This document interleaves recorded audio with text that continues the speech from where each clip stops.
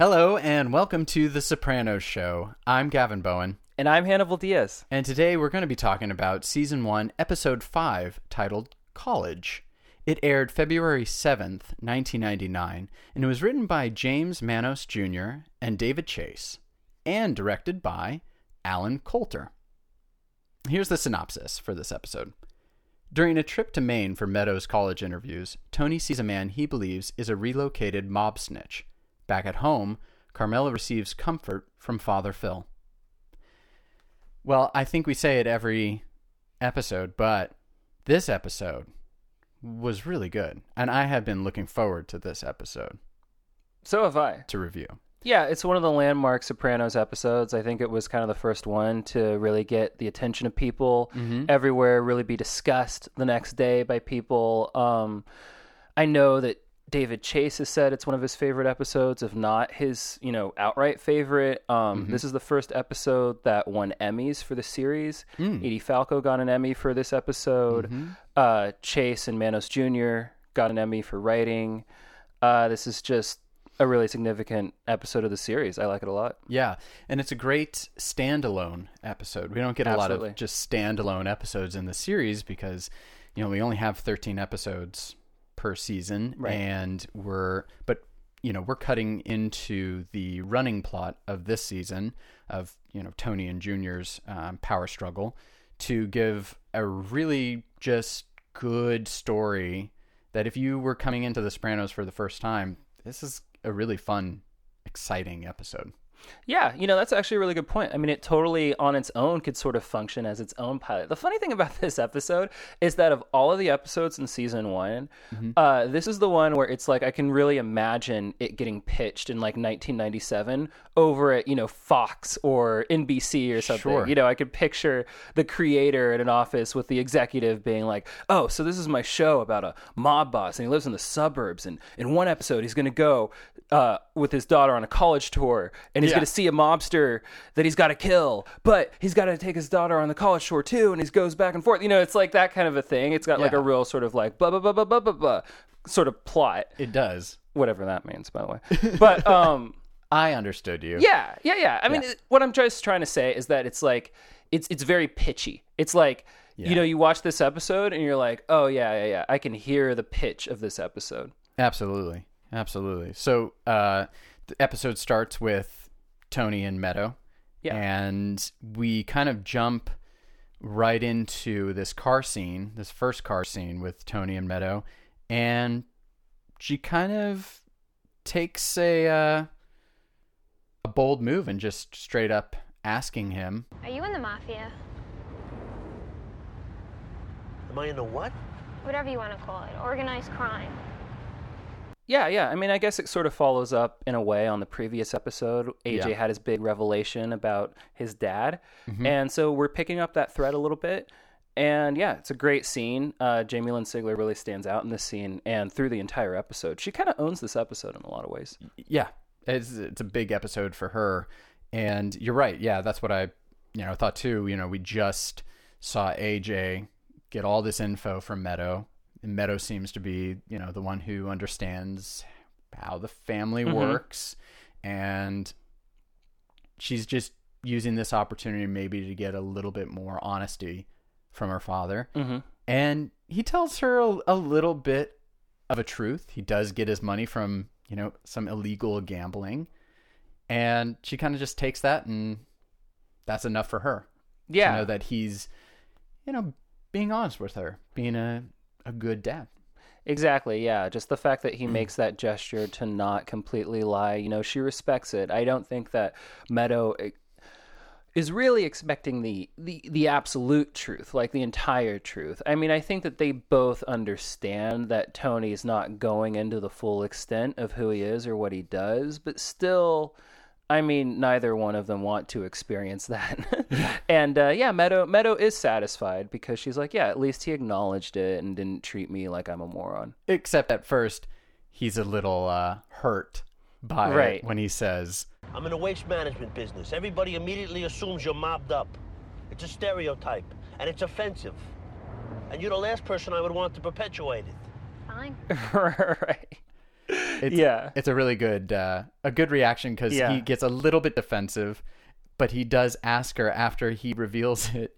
He does say, "How does that make you feel?" As if he's taking some of his cues from Melfi there. Absolutely. And asking her, Yeah. I mean, I do think that James Gandolfini has a number of like really comedic moments in this episode, and that's one of them. Yeah, I mean, the funny thing about Tony's reaction early on in this scene in the car is just his indignation kind of reminds me of like the way a sitcom dad would react. Yeah. And he actually has like another big sitcom-y dad type moment in this episode. It comes towards the end. We can talk about that later. But yeah, I mean, just some of his choices really stood out to me. I mean, his choices always stand out, but in this one, it's a little bit different. Yeah, absolutely. There's one little point I wanted to bring up in this episode. It's just lightly touched upon, but we're seeing a little bit more of Tony's Gumar come up. Irina. And he has that phone conversation with her, and we start to see Irina's kind of having breakdowns over the fact that Tony is not with her all the time, and that he has kids, and that he has a wife and a life, and she doesn't really appreciate the setup that Tony had instructed at the beginning of their relationship. Yeah, I mean, she's just doing that thing that you're not supposed to do. She's being an annoying mistress. It's like... don't do that. Yeah. Please. Yeah, no, I mean, when you're the mistress, just know your place. I mean, no, I'm just kidding. But, I mean, that's Tony's opinion, really. And then it is sort of funny how, when she starts going in on him, he's kind of like, oh, wait, like, no. And then he just sort of hangs up on her. He's just tired of it. Yeah. No, it's really good. I wanted to take a moment just to point out that she's there because she does come up in later in the season, so but it's nice to see right here we're getting just a little bit of a hint of, okay, she's not fully stable, right? Yeah, like you would like your mistress to be. Yeah, maybe not. Yeah, and it's also just funny too when they first start talking. I don't know if you felt the same way, but when he's first like on the payphone speaking, you don't know who it is that he's talking to for that very first second of the scene, and so you just naturally assume that it's Carmela, right? And then it cuts to Irina, and it's like, oh. Yeah, Tony, you bastard. But he is being kind of sweet, though. He's asking her about the Whirlpool jets. How do Whirlpool jets? They get them in right? Don't throw up in my face things you buy me, okay? Oh, well, he's just doing that to shut her up. Yeah, I know, but it's so funny. Just a funny little... Yeah. Nice little writing in there. Yeah. Just and to then drop that in. Her reply of, don't throw in my face the things you buy me, or however she says it in her kind of broken Englishy way. Yeah, don't throw up. Yeah. Don't throw up in my face. Yeah. No, she's good. I like her performance a lot. So, and it's after that moment that Tony sees basically his mouse to his cat chase of this entire episode. Right. The once mobster turned rat who has been relocated in Maine, of all places, and he sees him at the gas station. It's an interesting shot and setup too, because we just get this look from both of them, and then the car chase. Yeah. And Meadow freaking out. Yeah. She's freaking out a little. She's freaking out a little too hard. Like, I understand, like, he drove up fast, pulled her in, and drove off. And he's kind of, like, laughing and smiling throughout it. Right. But she's freaking out a lot. Yeah. I mean, she knows that something's up. And just the way that he has kind of a weird grin, like he's acting like it's all pretend, like he's playing a game or something, and he's like, oh, this is fun. It's like they're on a roller coaster or something, like, oh, you should be laughing too, isn't this funny? Yeah. And it's just sort of silly as he like veers into the opposite lane, oncoming traffic. He has to get back in his own lane. I mean, he's sort of going nuts here, and she's freaking out too. And then eventually he has to let Fabian, yeah, Pastoroli or Freddie, Frankie, yeah, Fred, yeah, he's got to let him go. But they both, I mean, the takeaway from that scene is that even though their direct interaction, which wasn't even a direct interaction, it only happened for a split second, but they're in such a heightened state of, knowing when one is in danger. Like, I guess it's that thing of, when you're a mobster, one thing I thought about was that both of these guys, they really exhibit a lot of street smarts, Yes. because they both know the life. And so, Yeah. This guy's just out there in the middle of nowhere, but the second that he feels a threat, he's able to pick up on it and respond in a really strong and direct way. Right. Same thing with Tony, where it's like just this guy, crosses his periphery for a second, but Tony, he's picked up the scent. He's on it. Yeah, we're in it now, so we might as well talk about this just sort of hunt that they're both on, because you bring up a good point that they use methods that if it were you or I, we probably wouldn't easily pick up on. But Tony's going through a phone book. He's looking up all the Peters and all the Freds and all the all the ones that could possibly match this person. He's already on the phone with Christopher running plates. He's getting addresses. He's stalking the house. He's stalking the hardware store. He's really trying to pinpoint where this guy is, and at the same time Fabian is doing the same exact thing. He's going to where he last saw them, where he could possibly, the motel that that car pulled off that was chasing him. He sees the cleaning lady, and he knows to go up and check the chart. And there's, the names right there that confirms, okay, it's a soprano. Like, I know the Sopranos. Like, okay, I'm in real danger here. Yeah. So there's a lot of like hunting and tracking down, and you're waiting to figure out, well, who's going to get the better of who. Absolutely. Yeah, it's like these guys, these are two guys who probably couldn't sit down and concentrate enough to read a chapter book. Yeah, right. But when they're in this situation, they become like elite spies, it's like exactly. They're so meticulous and so thorough, and that's really true to who they are, though. So that's great. Tony gets the clue that he finally pins down that he's positively ID'd this guy because of a wooden bust of Reagan in this trailer, the travel agent trailer. And he knows it's him because of the disproportionately sized lips that Christopher points out at the beginning of the episode. And he's like, well, there's my guy. I know it's him. Has to be. Yeah. Such a ridiculously comedic moment, and it's such an odd idea too. I mean, that's one of those things where it's just like, man, I wonder where that came from. Did that come from something in life where like one of the writers knew a guy who carved pretty good, but like he just couldn't get noses right, or he couldn't get lips right, or maybe he saw an actual bust of Frank Sinatra, but at first really thought it was Shaquille O'Neal. Yeah, I thought it was Shaquille. That was Frank, that bust? I always thought it was Shaquille. Fucking need to practice a little on lips. And then, of course, Tony, he sees the lips later on the bust, and hello, rat. Yeah, it's got him. So yeah, I really liked that chunk of it there makes up a lot of this episode. Yes. Of that sort of hunting and praying, and you're really feeling like, well, this has turned into almost a crime thriller. Yeah. The way it's shot. It's really it's really good. It's a standout of this episode for sure. Yeah, the other thing about this episode too is that it, again, going to that sort of, this is like a one-line pitch that could get a show sold or a movie made. That's the thing, because you talked about it being standalone, which it is. It's the most standalone episode of this season.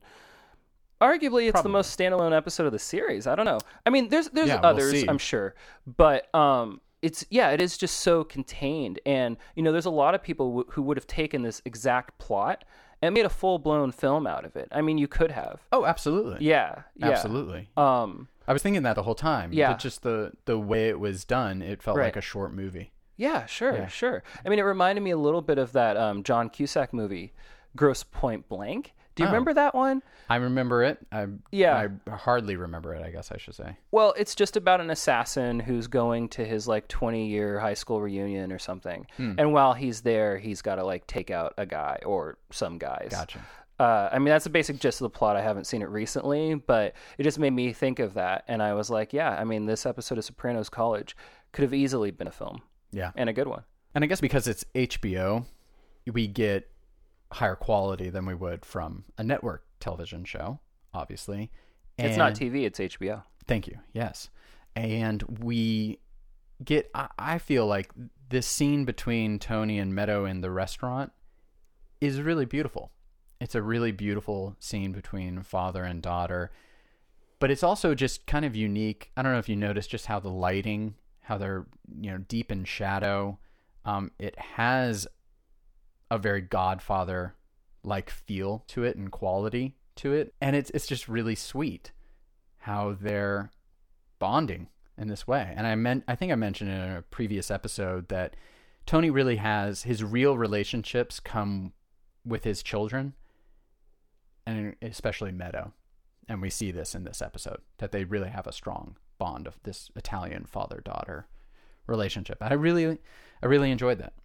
Yeah, she brings out his sweeter side, his kind of more naive, innocent side, and you see sort of his reaction to, she does a thing in this scene, right? And it is beautifully lit. You're totally right. I did notice that. She does a thing in the scene where she confesses to Tony, right, that she had done drugs a couple episodes before. And he has a big reaction to that. He's angry, and then it all gets sort of settled. But it's just kind of funny how he's so shocked, by it. But it's a bonding thing, because Meadow's like, she literally says, you were truthful about what we talked about earlier, so I wanted to be truthful about this. And then ultimately it's all right. I think we see this a couple times in this episode where characters take chances on telling Tony something. Like Meadow takes a chance on telling Tony something because he was already honest with her. Later we'll see Carmela takes a chance on telling Tony something that she knows she has to tell him. Yeah. But she knows that even if he gets upset, she does have an ace up her sleeve. Yeah. And we get to that later because that is the last scene here. But yeah, for this one, I really liked it. When I watched it for the second time through and I was taking notes, I just stopped kind of writing notes and I was just drawn into this scene. I don't know what it was about it. It was just a combination of it. I just found it two great actors doing a really good job here. It's good. It stood out to me. Yeah, what you see is just a genuine warmth between the two actors, and that's one of those things about The Sopranos in general that I just don't understand how they pulled this off. There's just very few shows or films made in history where you believe that all of these characters actually are people that have known each other for as long as they are to have fictionally known each other. You know what I mean? Right. I just accept that Tony and Carmela have been married for 20 years. I just accept that Jamie Lynn Sigler Meadow is James Gandolfini's daughter. You know what I mean? It's just that weird sort of that essence, which is really hard to fake, but it literally is faked, and it's done so convincingly. Yeah. So we basically have this A plot here with Tony and Meadow, and we have a B plot with Carmela and Father Phil. Our new Father Phil. Our new and lasting Father Phil. Yeah. Because it was a different actor in the pilot. Yeah, in the pilot, if you didn't catch this difference, then the pilot, Michael Santoro was the actor who played Father Phil. And in this one, we have Paul Schulz, who actually stars in Nurse Jackie with Edie Falco. Oh, cool. Yeah. I was looking up his bio, and there he is, hanging out with Edie Falco again. Lucky guy. Maybe they bonded during the making of this episode. Possibly. Maybe she had some influence in getting him hired, because they have a really good bond here in this episode. But there's so many funny bits as well in this. Yeah. I guess we'll just start from the beginning. Sure. She answers the door and has to beautify herself. That's She's the first sick. clue. She's sick. Yeah. But she has to take a moment knowing that Father Phil's at the door to beautify herself. Right. Yeah. Right. Yeah. This whole storyline is great because it's a classic B. It has absolutely no bearing upon the A plot whatsoever. and until we get to the very end. But even then, it's more because Tony's been pulled into her plot and not because she's involved in his plot in this episode.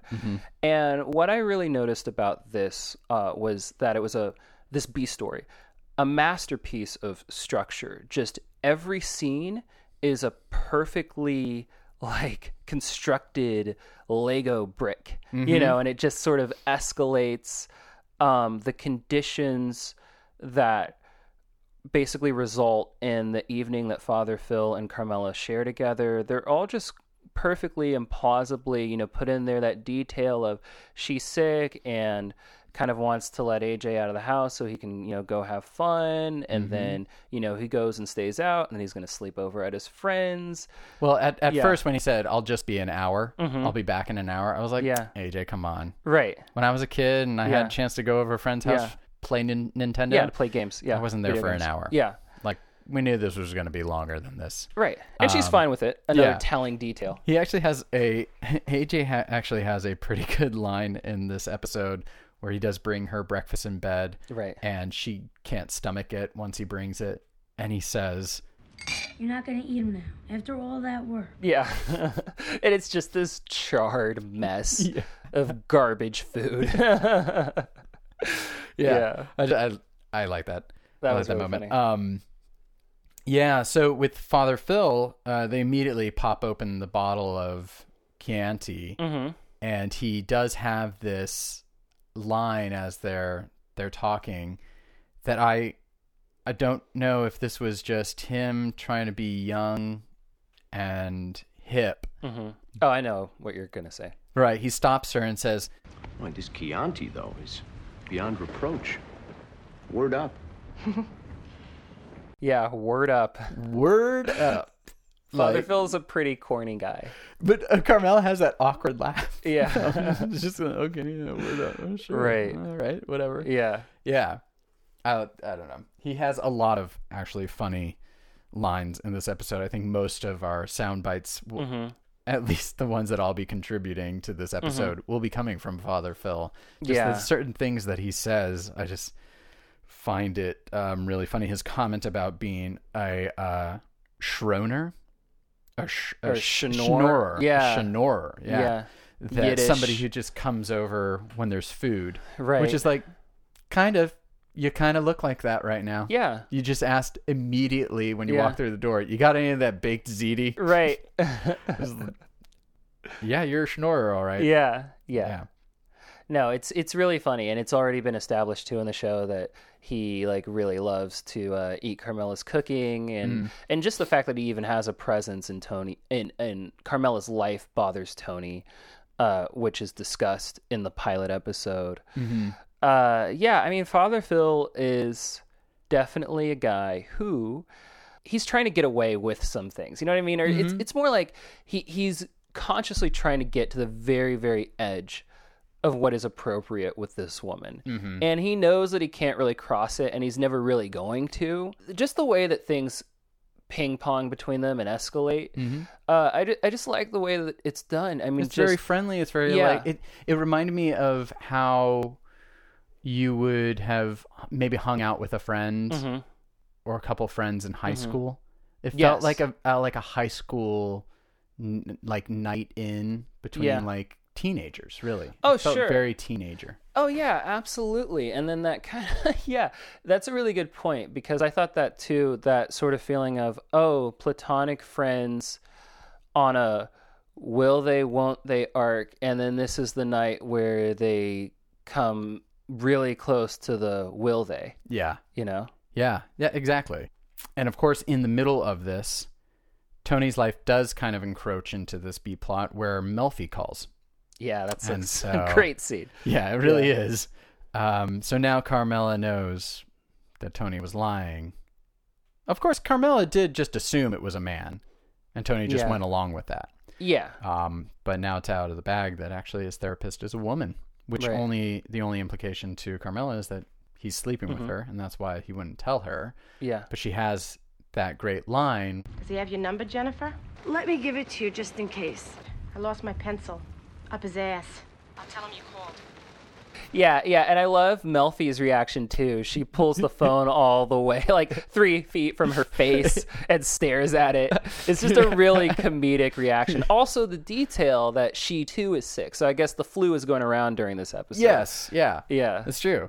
This is just a really funny moment, but also a really sad moment, because this is where Carmela is really starting to break down. Where everything that's been building up in her, and maybe even the discussion, I wrote this down, but the discussion in, I guess, episode 2 maybe, with Charmaine. Yeah. And all of that, where Charmaine left off by saying she's happy with her choice, I think is building up inside of Carmela, this feeling of guilt by association. Yeah. And but before we get to the confessional scene, there is this other moment that Father Phil has, something that he says, where Carmela doesn't want him to leave, says, I got the remains of the day, and he's excited to see Emma Thompson, and she's surprised, and he gives this whole speech about... What? To take in through the eyes a beautiful woman? Is that so different than a sunset? A Douglas fir? Or any of God's handiwork? Is it any difference between Emma Thompson and a Yeah. Douglas fir? Well, there's one difference. Right. I love me some Douglas firs. It's so funny, this really suggestive line. They make meaningful eye contact after he says it too. Right. And it's just so, it's like, wow, Father Phil, he's laying down that priest game, that good Catholic game. It's just great how, I wrote a note for this scene too. It's like, wow, they're going to watch a movie on a rainy night. Yeah. They've been drinking. They're alone. Just beat by beat, the conditions just become riper and riper for them to hook up that night. And it just made me smile, because I was like, oh, wow, they're literally now going to like DVD and chill. Yeah, exactly. Yeah. With that new DVD that Right. Tony got right off the back of the truck. A lot of DVD talk in season 1. There is a lot of DVDs were a DVD. big deal in 1999. Big- Shout out big deal. Matrix. Big deal. Shout out, Matrix. I just remember the Matrix DVD was like, for whatever reason, it was like, DVDs have arrived because the Matrix has all these special features. If you'll permit me, there's one other quoted moment of Father Phil's, and actually Carmela's, where he's telling her that all of Christ's sayings add up to 2 hours of talk. And she's heard the same thing that... No, but wait, I heard the same thing about the Beatles. Except it was, if you add up all their songs, it only comes to 10 hours. Yes. Yeah. And she's like, yeah. yeah, I made a good insight there. Made a good point. Yeah, well, I think most Beatles fans would agree. Yes. I have no problem with that. Yeah. As I'm sitting here wearing a Beatles shirt. That's right. Yeah, you are wearing a Beatles shirt. Yeah, I mean, I think a lot of people would say that the gospel of the Beatles albums is equivalent, if not more significant, to human existence Are you trying to than make the words of Christ. a John Lennon, the Beatles are greater than Yeah. reference? Yes. Oh, yeah. Yeah, no, again, it's just like really good writing and how this is all playing out to lead up to the confessional scene between Carmela and Father Phil. This is amazing. This is amazing work by Edie Falco, and is all the reason why she deserved that Emmy for this season right here. And it's that feeling of guilt by association that she has, that she wanted all these nice things. She wanted a nice house. She wanted her kids to go to a good school.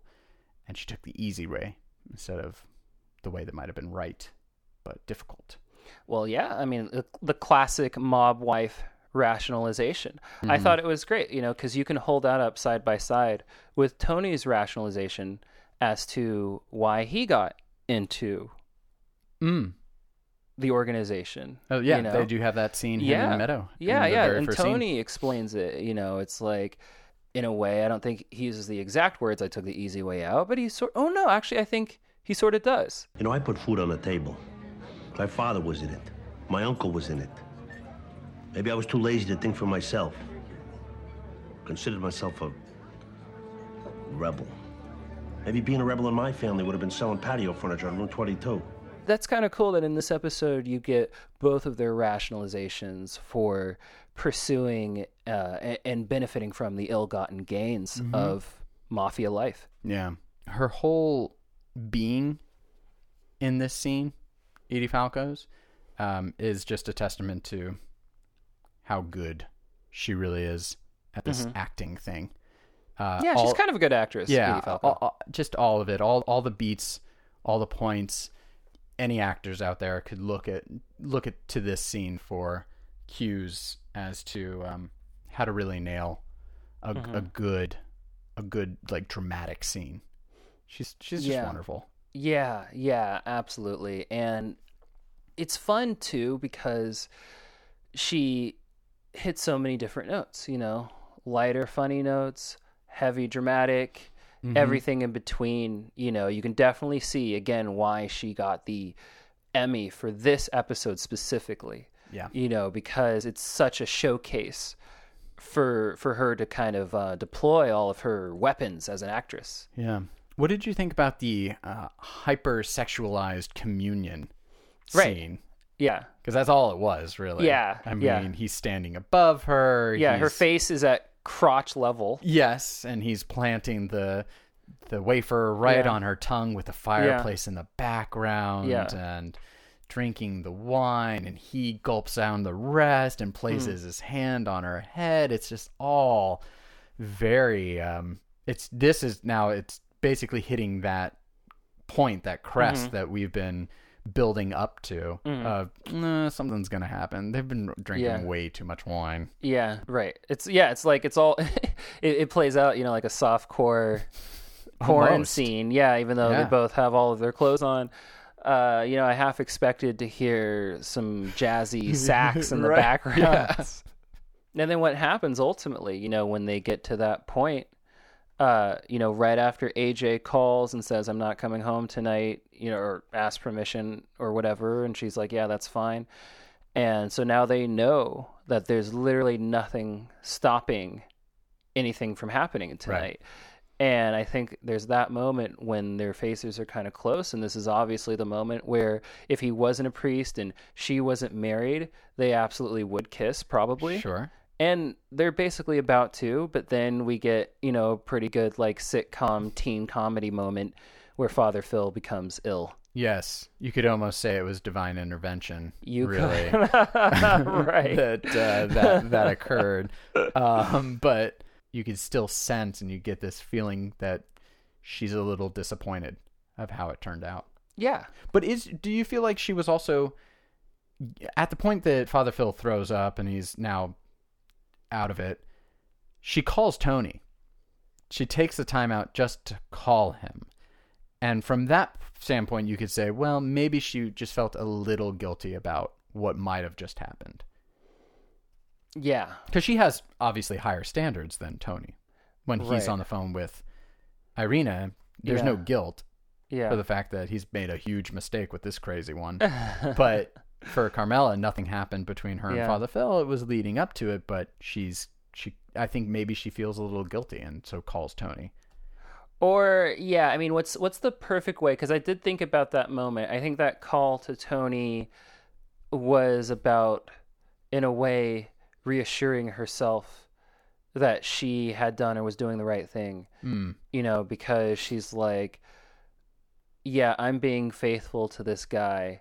Let me just test to make sure he's being faithful too. And, if he's out right now and if he doesn't pick up the phone, that means he's out and he's probably doing something that he shouldn't be doing. Gotcha. So I think that's kind of what that moment is a little about. Test, Saying like, well, if I'm going to play by the rules, you better be too. And if you're not, well, then I'm okay not. Gotcha. Yeah. Okay. But it's kind of an inopportune moment for Tony to receive a phone call where no one's answering on the other end. That's a really great point. Yeah. I just thought about that. I was like, yeah. And he doesn't do anything with it. He just kind of lies there and just is being pensive and awake and can't really think about anything else. Well, you actually kind of bring up a good little nuance there that I noticed as I was watching this episode, which is the fact that Tony, in a way, is a little bit arrogant about this cat and mouse game that he's in. It never really occurs to him, if you notice, that maybe Phoebe is onto him. Right? Right. Never at all. Yeah, Tony only ever sees himself as the hunter and never the hunted. And the funny thing is, he actually is sort of being hunted too. Oh, absolutely. I made a note of the fact that in a weird kind of technical way, Phoebe actually wins because he has Tony dead to rights that night at the motel. Yeah. He's got a massive pistol. I mean, huge. Yeah. Comical. Yeah. You expect like a little flag to come out that says bang. A on the other 3 foot end. long pistol. Yeah. And he's got Tony like in his sights. Absolutely. Literally. If he really was like a hardcore murderer, he could have taken him out right there. Yeah. So I just thought that was interesting. Of course, there's a couple mitigating factors, right? Tony's bringing a staggering Meadow into the motel. So he's got his arm around his daughter. That's one thing. There's this other couple. There's the other couple going into the room next door. Yeah, and Phoebe takes a lot of notice of that. There's witnesses, and it's like, okay, this is going to be a whole big thing. And so he does ultimately relent. But yeah, I mean, it's just kind of interesting. It's like, yeah, Tony was vulnerable there. Like, if he had been dealing with more of a psychopath, like, he would have died right there. Yeah. The guy would have just shot him. Yeah, and so he hires, or he attempts to hire people that he's basically got under his thumb. Yeah, I guess they're just junkie losers that he sells drugs to.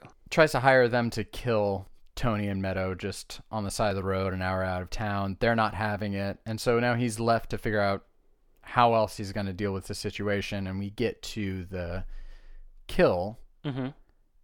And in the 5th episode of our series, our hero murders somebody.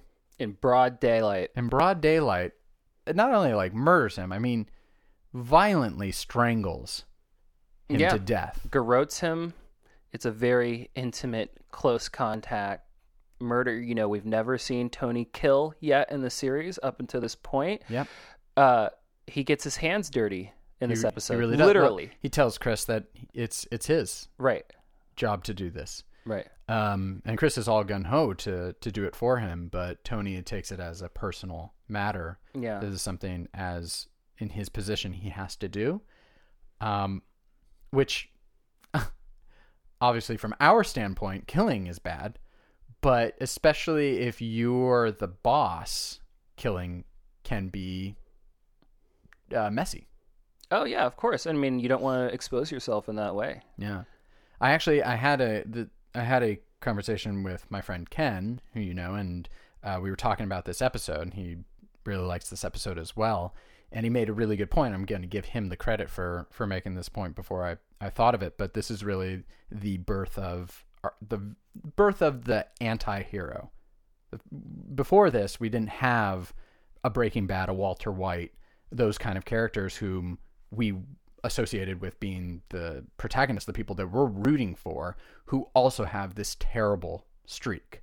Mm-hmm. I mean, I don't know of any other show before The Sopranos that really emphasized, or who had such a lovable character that was also a murderer, violent. Yeah, at least not on this scale, for sure. I mean, I'm not like super knowledgeable about TV history up until this point, with The Sopranos. Sure. But, I think about a show like NYPD Blue. What I remember is that, you had Dennis Franz's character, and he was kind of a scumbag, but he was still on the right side of the law. Yes. And, he also had a partner who was like the good cop to his bad cop in a way to kind of balance them out. So I think that you did have characters like this, but you never had them get put front and center and committed to in such an unapologetic way of like, yeah, this is just it, man. This is the hero, this is the protagonist of our show. He's going to do and say a lot of really terrible things. But what is it about that, I mean, I find it very compelling. Yeah. You do too. Yeah. And what is it about that? I guess it speaks to our human nature that we want to see from time to time the bad guy get away with bad things. Sure. I mean, I think that the impulse is that in our day-to-day lives, right? There's so many humiliations and inconveniences that we have to suffer. We have people and things that are obstacles, and sometimes you wish that you could just handle it Sure. in the way that a character like Tony handles it. It's actually funny that you bring it up, because this episode made me think about the Terminator, oddly enough, just in the way that Tony and Febby are sort of tracking each other and going about it again in that very methodical way. It kind of reminded me of Schwarzenegger in the first Terminator. It's interesting because I remember reading an interview with James Cameron, and he was saying, some interviewer asked him, why do you think the Terminator took off in such a big way? And he said, I think it's because people sort of wish that they could be this character in a lot of ways. Like, this guy doesn't have to play by the rules. He can just walk through any obstacle. Yeah. He's totally unburdened by conscience, you know what I mean? And any sort of social structures. Yeah. It doesn't. Yeah. Yeah. There's sort of a fantasy there of like, what if I could just get what I wanted? I mean, it's the same sort of fantasy that comes into play when you're, running through LA in GTA 5 or whatever it is. Yes. The LA one. Yes. Or any of those, games in that series where it's like, I'm just going to blow this person's head off for no reason, It's just, there is an impulse there to do that. Yeah. But it's also funny that they add in those ducks flying overhead at the moment. He has this almost moment of peace and tranquility in the middle of this wooded area. Back to the ducks, yeah. Back to the ducks. Yeah, I mean, at this point, is that meant to represent like a sense of him feeling distanced from Meadow?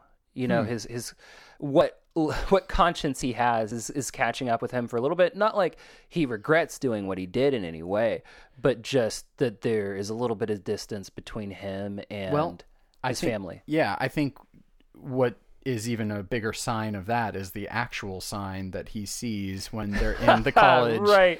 And the sign basically reads, "No man can wear one face to himself and another to the multitude without finally getting bewildered as to which may be true." Yeah, Hawthorne quote. Mm-hmm. And they hit the nail on the head pretty hard right there. Right. Yeah. It's pretty obvious. But to Tony, he's kind of looking at that. It's taken a really long time for it to set in for him, but he has a moment of pause where he kind of feels like, is this me? Am I struggling with this myself? Well, kind of is. Yeah, and the overriding theme of this episode, again, it's just a very like they kind of just walked away from their sort of subtext rich writing style in a lot of ways, and it was just a very direct plot on both fronts. Carmela almost sleeps with a priest. Tony is hanging out with his daughter, but he's got to kill a man. Yeah. These are just like plots with a capital P, and major theme of this episode is honesty and truth. Mm-hmm. And that is such a big thing. Another thing that like made me laugh is that Tony and Meadow, they have a lot of great scenes together, obviously, in this episode. They bond in a really big way. I think Tony tells at least one lie to Meadow in literally every single scene that they're in. Like, he just starts lying, and he never stops. And it's just kind of amazing. Especially when he drops her off, right, and he picks her up, right, and he has to make an excuse. It kind of harkens to her quick lying that she gives Carmela about the drugs that Christopher is giving her and why he's there. Right. And Tony has it all planned out. And even if he doesn't have what he's going to say, it comes to him right away, how to explain, how he has mud on his shoes, how he has a cut on his hand, all those things. It's sort of chilling in a way. I mean, one thing that I noticed about that too is that it was kind of a dark bookend to the early scene in this episode when they're in the car, and he says, yes, I do have these ties that are not legal, and that's kind of where I get some of my income, etc. And she's like, you're always going to be honest with me. Right. And at the end saying, here they are in the car again, and it's just lie. And the way that earlier scene ended, where they're both kind of feeling good and Meadows feeling kind of happy, like in this later, in this final scene, between the two of them, really, she's not satisfied. She's unhappy. She tells him she loves him, but not very Right. satisfied. It's just not the same. Yeah. The Hawthorne quote just kind of reminded me, I think it was in the pilot, of when he's discussing to Melfi how he has to be the sad clown who's smiling on the outside but crying on the inside, and he's still dealing with that duality of his life. Yeah. We got the last scene now. Right. Yeah. What did you think of this last? Oh, well, it's great. Carmela doesn't try to keep Father Phil's sleeping over a secret whatsoever. She jumps right into it. She just knows that whatever trouble there's going to be, it's going to be way, way, way, way, way, way worse if she says nothing. And ultimately, she has nothing to be ashamed of. She did nothing wrong. But Tony plays it so funny. Like when he says, What'd you guys do for 12 hours? Play, Name That Pope?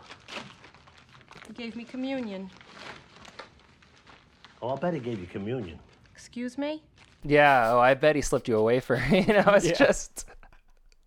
Yeah. I mean, he's sort of enjoying his moral high ground. Yeah. And then, of course, Carmela just rips that rug right from under him, right? And, because he's really starting to get pissed. Yeah. And she just knows that it doesn't matter because Jennifer called.